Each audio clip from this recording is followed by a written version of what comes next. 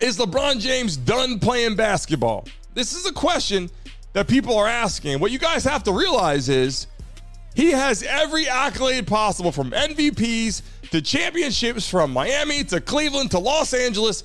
He's got everything possible. All-time scoring leader. Obviously, first or second to Michael Jordan in history in most people's eyes. But the only thing left for LeBron James to do is to play with his son Bronny on the court, and that is what he's waiting for.